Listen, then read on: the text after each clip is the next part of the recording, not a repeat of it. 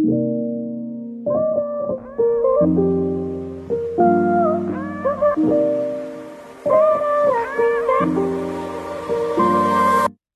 there, and thank you for tuning in to Asking for a Friend.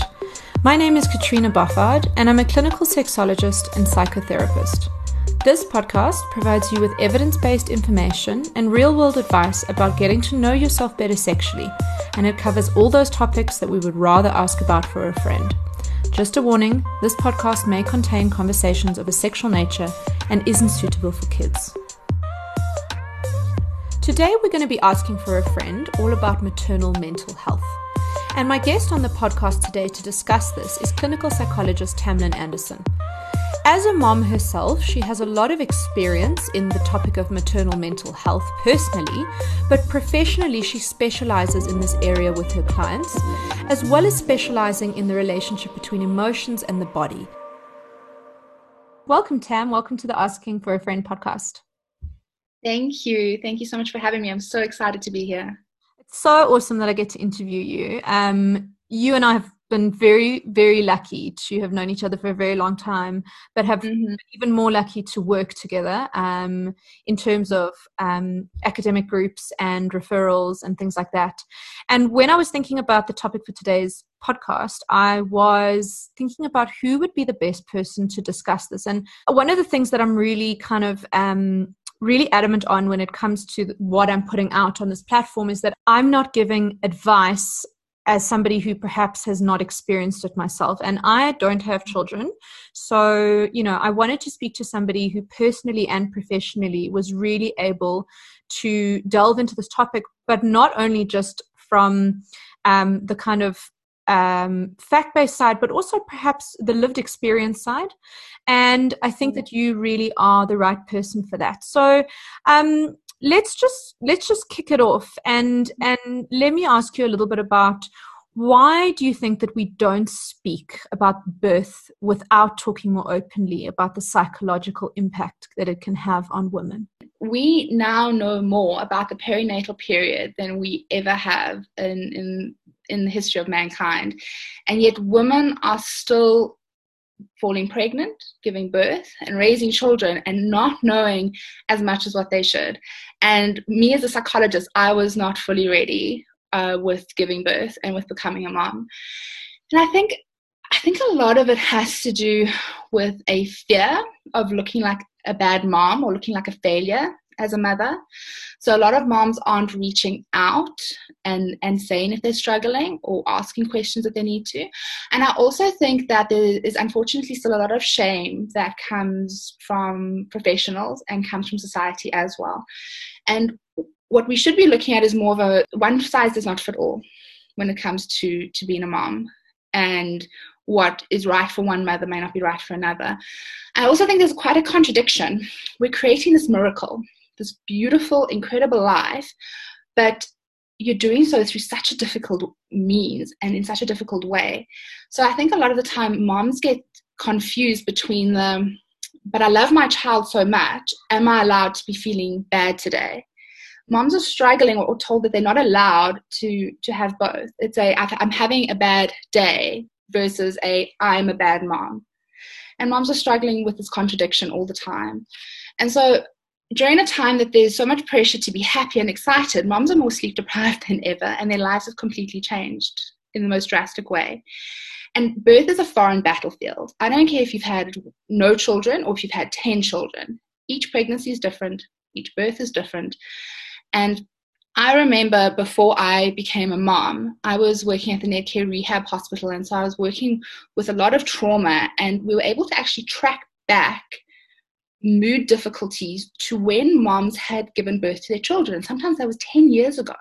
Wow. And we could actually track back when the mood difficulties started. And there was a complete lack of insight that perhaps that was the start of the problems that have been built up over the years. Of course, then when I became a mom myself, when I went through the birthing process, pregnancy, I then actually got to see that moms are not fully equipped with knowing what's going to happen with their bodies, their mental health, their own overall well-being. And so I think it's also that people aren't talking about it. People are talking about it more. We have some amazing Facebook groups. I've had it where I've bumped into some people from school and we've spoken openly. But I still do think that there's a bridge that needs to be built in order for moms to be able to speak openly without fear of judgment. I think you're so right. And I think in 2020, we really have come a long way in not only the openness of these kind of topics and conversations, but where they're being had. So it's not just between friends, or between a mother and her daughter when the daughter is becoming a mom anymore, or between the healthcare professional and the patient, but it's now happening on Instagram, Facebook, Twitter. It's happening on, articles on Huffington Post, online on numerous different platforms, and there's a lot more access to information. But obviously I think it can be really overwhelming for especially maybe a first-time mom to kind of trawl through all these articles about becoming a mom and what to expect. And the one thing that I've heard so many moms and dads too say is that there is no antenatal class. There are no amount of Googles you can do. There are no amount of conversations you can have that can prepare you for this. Do you think that that is something you'd agree with? I would absolutely agree with it. I was having bi-weekly meetings with a midwife from 12 weeks pregnant right up until I gave birth, and then the midwife was even visiting us for 7 days afterwards. My husband and I didn't just do a little package of antenatal classes. We did a big antenatal class. And I'm not saying don't do these things. Please go and educate yourself as much as possible. But it doesn't necessarily mean that everything that you learn is going to be a fit for you or for your baby. And so sometimes it's actually learning together along the way. You have to learn how to be a parent to this specific child. And sometimes also your child is going to be teaching you along the way. I think a lot of the antenatal classes focus on what they have to, but they don't always necessarily go into the emotionally, what is it going to be like? Is it okay to not be okay? And there's nobody who's ever come to me and has said to me, oh, I had an antenatal class and I was taught exactly how to dress my baby dependent on what the temperature is in the room. We have to learn all of those things along the way. So I would absolutely agree that it's kind of the difference between learning a textbook versus experiencing something yourself. It's an experiential process as opposed to just learning. Got it. So really you learn through doing, not through reading, essentially. But I guess that's really challenging. And I'm the kind of person that likes to know. I like certainty, yes. And that relates to the fact that I do experience anxiety. I do worry a lot. So actually, I think it's incredibly difficult because you want to have as much information as possible, but nothing can prepare you. I mean, that must have a whopping impact on your mental health, even before you've stepped into this realm of motherhood. Absolutely. I think that what we're not talking about is how primal pregnancy and birth and becoming a parent actually is. And we as a society, we've moved away from that so much. We've moved away to make ourselves more comfortable, to speak in a certain way, to act in a certain way. And so all of a sudden, when you are lactating everywhere, your body feels broken, your chemicals in your body and your brain are absolutely everywhere. You are now expected to do potentially one of the most important jobs you will ever do. And you're not fully prepared for that. I was not prepared for how primal birth was going to be. I was also not prepared. I think we were talking about this so much more. I'm seeing it all the time on social media about how badly sometimes women are treated during birth, even in this day and age, even in the best hospitals with the best professionals. When you say badly, what kind of things are you talking about? So I don't think women fully know what their rights are during birth. I don't think there's some great books written about this, about the history of the medical world and how women have been treated during the birthing process. Unfortunately, I also think that the medical world's labeled as quite draconian, which I don't think is very fair either, because birthing is so confusing. It's scary for a doctor. They don't speak about that. It's scary for the mother. It's scary for the father. And it is so out of control and it is so big. And there's no way to get a baby out that isn't damaging to a woman's body. And so unfortunately, there are videos that are circulating where women will say that they don't want an episiotomy and the doctor won't listen, where a woman is saying, I'm very scared, I've had enough, I want a C-section, and the woman is told, you're not being strong enough. And so there's a lot of messages being given through obviously the pregnancy stage, but also with the birthing stage and post-birth, that I think sometimes can be perceived as abusive, but there are a lot of videos and things circulating that are experienced as abusive as well. Wow, I mean, that even just brings up anxiety in me, hearing that women go through that and they have those experiences. I mean, the amount of women I work with who experience intense sexual pain, and they are able to conceive either through intercourse or through IVF or, whatever means possible. They are terrified of natural birth. And I've written numerous supporting letters for my clients on being able to justify a cesarean section and how women often have to fight for the kind of birth that they want to have, which, for me as a woman, and I'm sure for you, in 2020, in many parts of the world, women don't have that option. But in places you think you do have that option, to still feel you have to fight for it is pretty shocking. Absolutely. And that's one of the things that I do in my pre-birth counseling with my patients, is to let them know that they are allowed to be very aggressive about their rights, that they know exactly what their rights are, that they know what to expect if their birth plan is perfect, or what to expect if their birth plan goes really, really wrong. Women need to be able to say what their hard rules are. For me, one of my hard rules was I really wanted my husband to be able to stay with me no matter what was going on. That's obviously, if I had to have had a C-section, he would have had to have left the room at certain points. That would have been understandable. But I needed to be educated on that, and I needed to be able to talk to my professionals who are helping me through the birthing process to be able to say, these are my very strong rules that I'm comfortable with. These are the things I'm not comfortable with. Also, that the doctor can educate me about what is reasonable and what's not reasonable. I think, you've mentioned so many things that you didn't know, and I think that many, many women listening to this or men listening to this wouldn't know. But as a mental health professional and a mom, what else do you wish you'd known or had a conversation about before becoming a mother? What do you wish a healthcare provider or a friend or a parent, a trusted person would have said to you and told you about? Sure. So there's a lot of things. One is that I wish someone had said to me that I mustn't even consider asking for help. I have to ask for help. Yeah, we just don't have the village anymore. In the olden days, a mom would have to wear one hat. She would have to birth the child. Then we would have the granny living in the house. We would have sister with her kids living in the house. And then the dad's role was then to go off and work. And obviously the patriarchy had its problems back then. So no way am I saying that was an idealistic time. But now we have the mom and dad, if we're lucky to also have a father figure, bringing home this child and now having to raise this child. So I wish someone had said to me, you have to ask for help. This expectation that moms have, I've got to do this alone or else I'm a bad mother. That was one thing I wish someone had said to me. I also wish I had known, because this is hindsight, that not one of my professionals would ask me how I was doing after the birth. Really? And I had the most incredible team, and I still vouch that they're the most incredible team.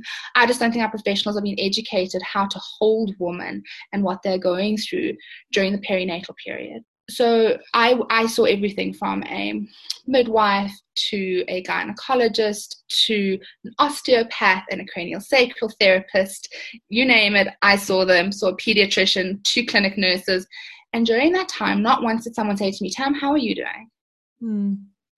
And sometimes when I get my patients in the room with me, again, breast milk all over their shirt with this tiny baby, I'm sometimes the first person to say to them, how are you doing? And quite often the answer will be, well, I'm able to produce this much milk. My baby's now sleeping at least what hours. I'm doing, you have to stop them.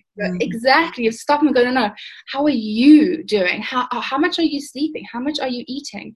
Who are you able to call? What are your thought processes? Or what are your actual emotions?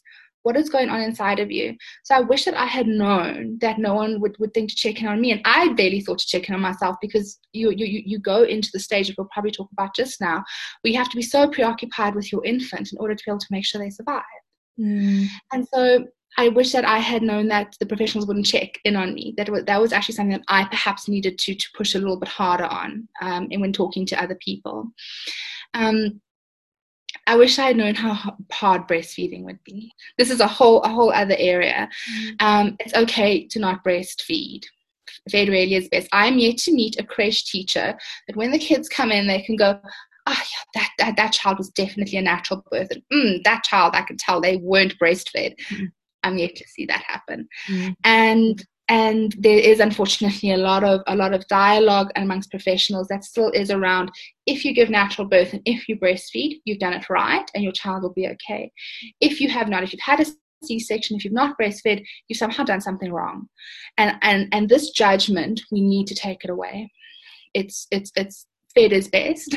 I'm a big advocate for that. And I wish that I had known around breastfeeding. I also wish that I had known that my child would be completely incredible and healthy and her own magical self, even if I didn't do everything perfectly. Imperfection and perfection. Well, not imperfection and perfection, but realizing that there is no such thing as perfection.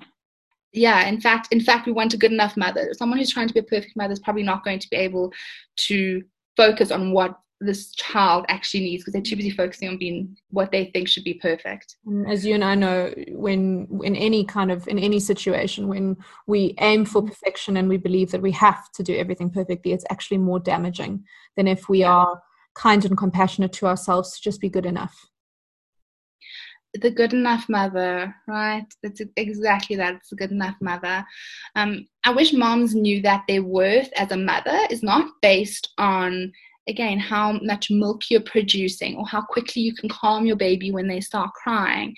That actually you will learn everything that you need to about your baby, and they will be teaching you along the way as well.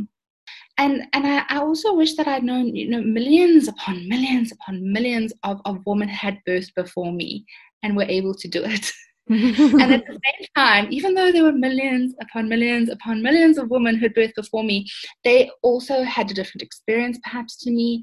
They made different choices to me, which was right for them and their babies, and that was going to be okay too. I always say to my patients, I say to them, I'm going to give you advice, or we're going to talk about things, and you're allowed to use it, put it on your internal shelf, or you're allowed to throw it away. So you can shelve it and use it later, throw it away and use it. And I think that we should use that with all of the professionals that we see. The mom actually does know what her child needs. Get all the information. Seek out professional advice. Don't feel like you need to do this alone. But it's also okay to use your gut instinct to know what your child personally needs as well. Yeah, and I think we speak a lot about maternal instinct, and that shouldn't be underestimated. Because I think we're going into this, or a woman goes into this with so much uncertainty. But as you say, millions and millions and millions of women have done this before and survived and gotten out of it relatively badly scathed, but a lot stronger for it. I mean, I have always told my clients that those of them who are moms I just think are superwomen. And I don't want to leave the dads out of this. I mean, what about the experience for dads in this whole process, and how that's affecting them in this transition that they're having, from pregnancy to birth to postpartum? So, I mean, you're right. I mean, there's just this such neat categorization that we have for women, and we can go through some of those. But what we know now about fathers is a lot, but it's still not enough. What moms are experiencing, dads are also experiencing, perhaps in a different way because they haven't had to birth the baby. But this is a topic that people are not speaking about. Fathers are more involved in this day and age. This is obviously a very loose, broad statement I'm making. Obviously, it's different in various places around the world. But dads are being forced to want to be more involved, thank goodness. But dads are also forced to be more involved when moms are going back into the workspace as well. And with dads, there's also a lack of support for what the dads are experiencing. Dads are no longer just dismantling the pram. In fact, I was so sick after giving birth. My husband was changing nappies before I was. That's how much of a big role that he played in it for me. And So Bjorn spoke about how the role of the father is to care for the mother so that then she can care for the baby. But it's not the case now because moms can't be available 24/7 to their babies, which is kind of the expectation of moms in this day and age. So dads are having to take on more roles. Fathers are also at risk for perinatal disorders. Mm-hmm. In fact, one study found that 4 to 25% of men will actually show some form of symptoms in terms of mental health difficulties. And we're talking about, when this is in moms and in dads and in different ways, but it's the same hormones that are involved in bringing a baby into the world. It's the same hormones that are there in the brain and that are changing in the brain when it comes to mental health. So we're talking about testosterone, estrogen, cortisol, prolactin, and studies have found that lower testosterone postpartum in men shows an increased paternal sympathy and responsiveness when the baby cries. That's very interesting. And 1 month postnatally, if a man has an increased estrogen, they tend to be a more active parent. Very interesting. And so we're wanting these brain changes to happen in men, but then are we not going to also expect to see some mental health difficulties? And we've got to also differentiate between what's pathological and what's also normal mental health expression. And so there are also still a lack of postnatal paternal tests. We're using maternal postnatal testing on men because we don't actually have tests for our dads. Dads are also sleep deprived. Their lives have changed. They've lost their partners. They know their partner to be. So absolutely, dads are definitely at risk for postnatal conditions. I think it's it's actually an area we should probably explore more and ask about for a friend, because the reality is that, again, we're in 2020 and these conversations are still not being had enough. So, we often talk about depression. Postpartum depression is kind of this thing that could happen to you after you've given birth and, as a new parent. But what are some of the kind of more common mental health difficulties that women are going to experience? Right. So there's a number which we can talk about. Again, we just need to go through to the baseline brain changes. Women have to become very preoccupied with the infant in order to make sure the baby survives. And so an enmeshment actually has to happen between the child, and we call this the maternal preoccupation phase. And it actually happens when the mom's still pregnant. That's why I also think there's a difficulty in the fact that women are not taking enough leave in order to be able to prepare for the baby. Some women are working right up to the end of their end of their pregnancies. And so this enmeshment that needs to happen allows the mom to go, what's happening with my baby? The moms need to have enough anxiety to go, is my baby hungry? Is my baby cold? Is my baby sore? Do I need to take my baby to the doctor? And these are all brain chemicals that are happening. And we need to also differentiate between what are these baby blues that people are talking about and what is a lot more serious. And sometimes these two things overlap. So we expect to see moms who are sleep deprived. They've had this physical trauma. They've had increased stress. And it's normal. So when moms come to me and say, I'm so scared of taking my baby through a door because I'm scared of hitting my baby's head on the door, that's kind of a normal thing that we expect because of the increased anxiety in order to be able to look after the child. What starts to become worrying is when we see extreme feelings of worthlessness, when a mom becomes more volatile and raging, suicidal ideation or intent. We don't, as soon as that type of even that thought comes up, we need to stop and we need to really focus on the mom. There is no baby without a carer. The baby can only exist and can only be looked after if the carer is being looked after. And also, I always say to moms, is there a way for you to have a good night's sleep?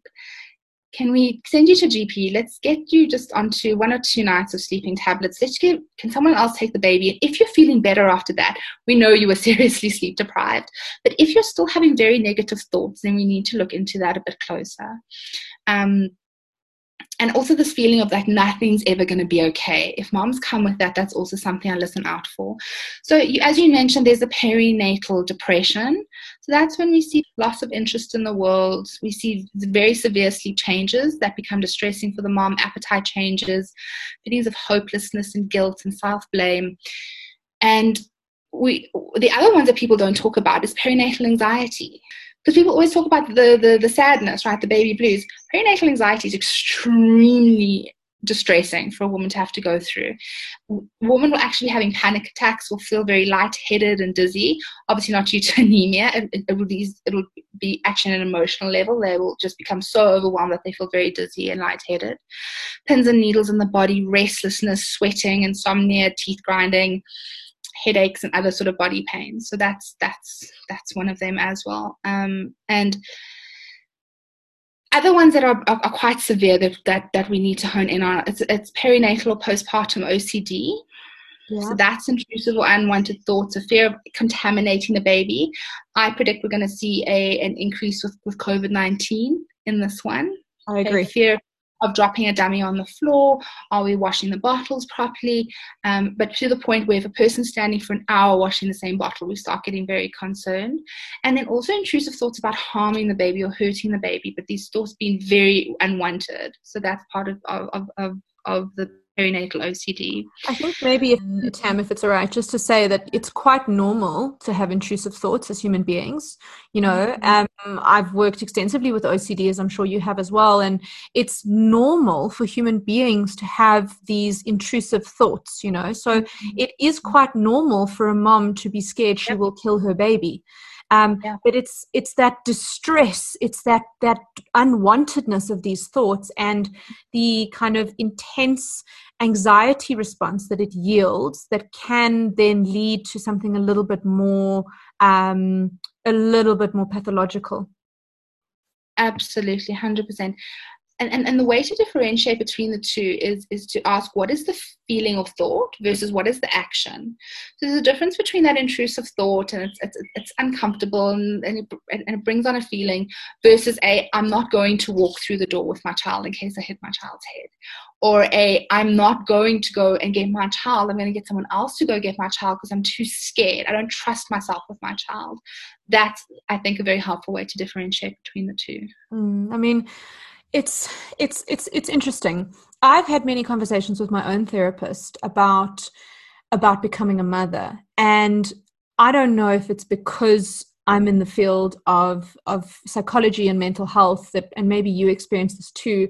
But I feel like I have even more anxiety because I know all of these things that, you know, we studied these things at university when we were studying psychology, and it brings up a lot of its own anxiety. And then on top of that, there's all the uncertainty and the fear of the unknown. And I mean, I sit here with anxiety as somebody without children and as somebody who's been through this and as somebody who works extensively with women who have had these experiences, been sitting in my seat, you know, no kids, high anxiety, gotten pregnant, had the baby. Tell me a little bit about what you'd want to share with somebody like myself who was, you know, starting to go down this journey perhaps. I was having a good laugh when you were talking because it's true. If you don't know it's anxiety provoking, when you do know it's really anxiety provoking, and parents, and I'm going to say parents because we're talking about the dads here as well a bit, actually just need to be told that everything is going to be okay. They just need to look for support, that symptoms need to be normalized, and that there's a lack of judgment. I think as soon as we can say to a person that, yes, people have done this before, but you are safe. This is a safe space to talk.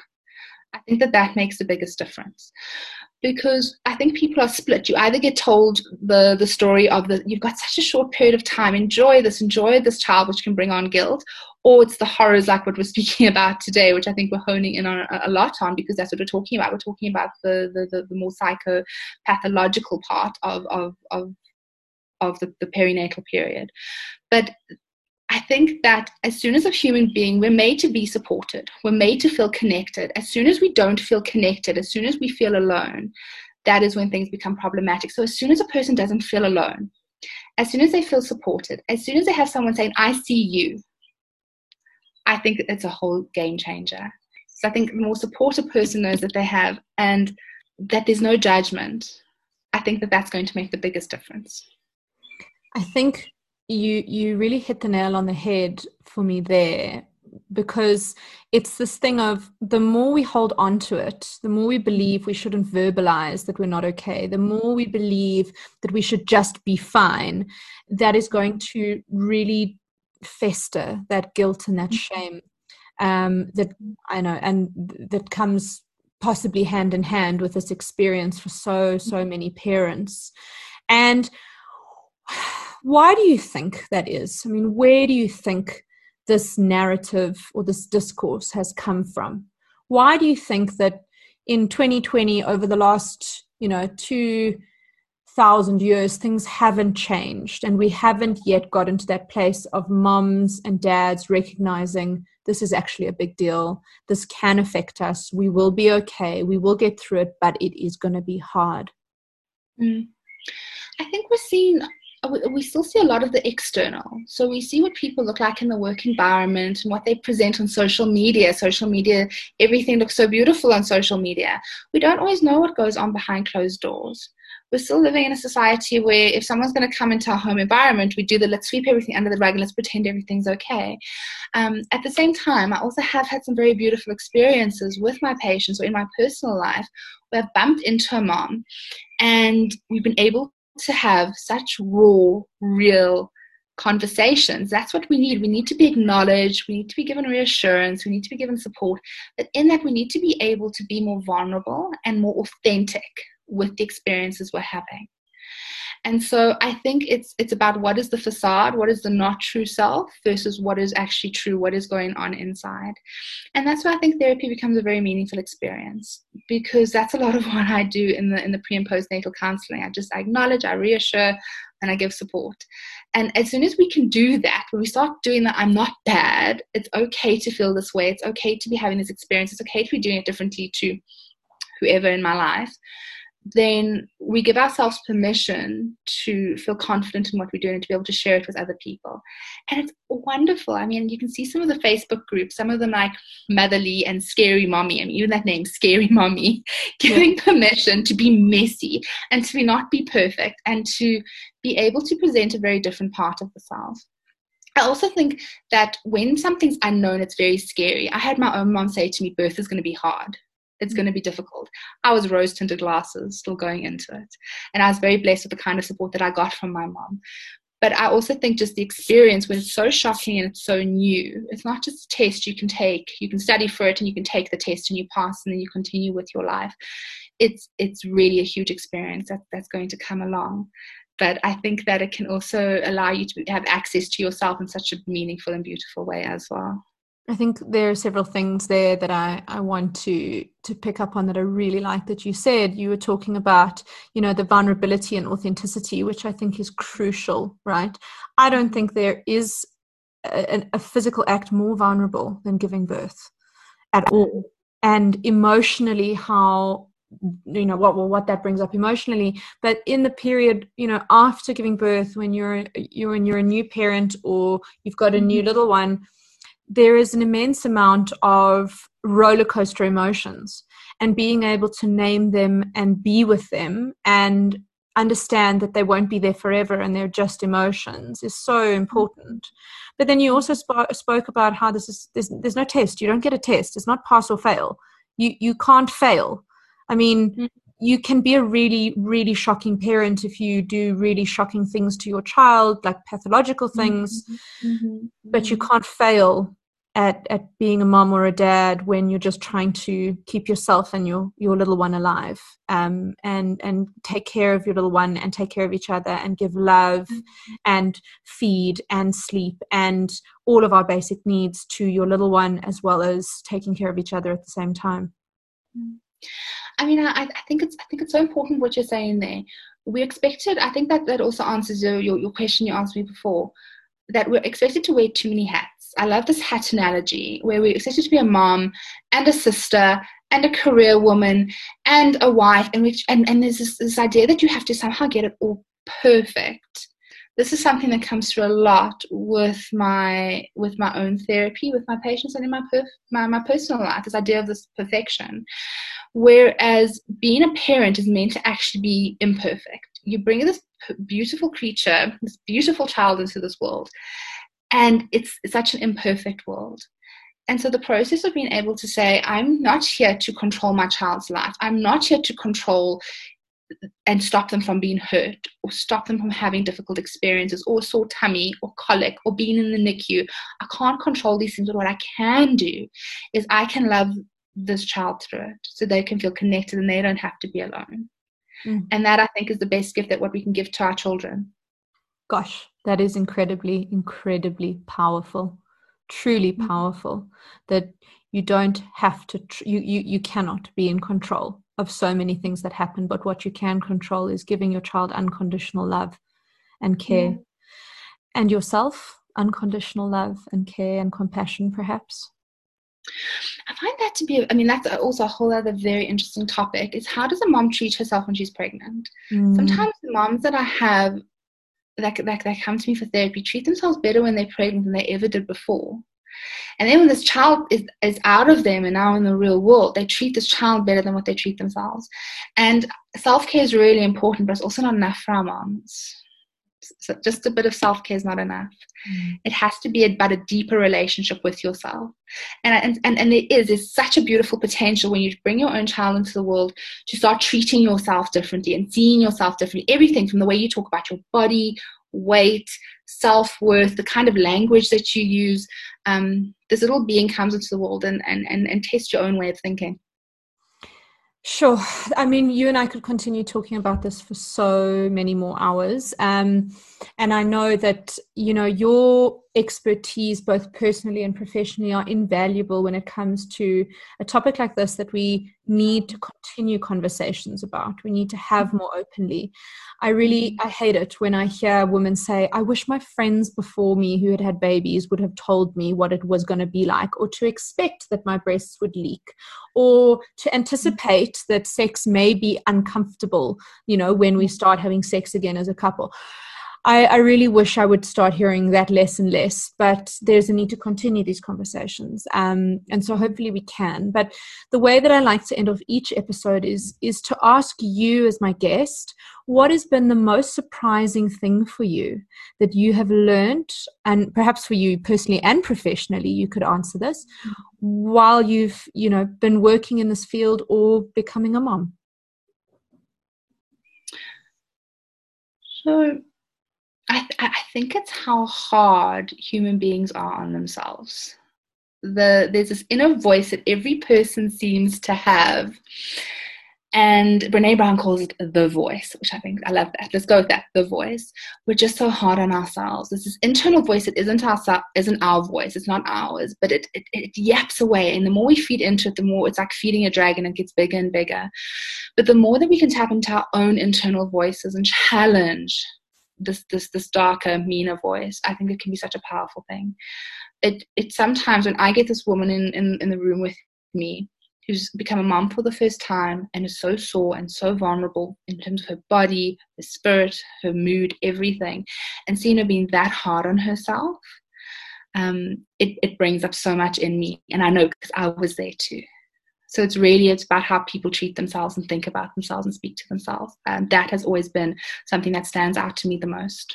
Wow, that's so interesting and such a powerful reflection and thought to end on.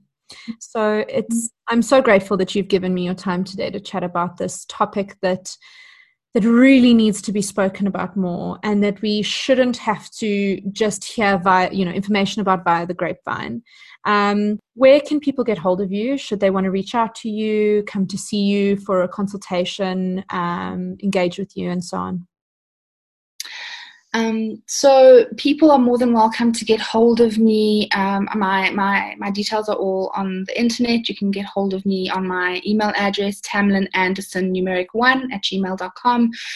I'd be very happy, even if it's not to see me. I'm currently doing online work with COVID-19, so it's allowed me to branch out and see people on a wider scale.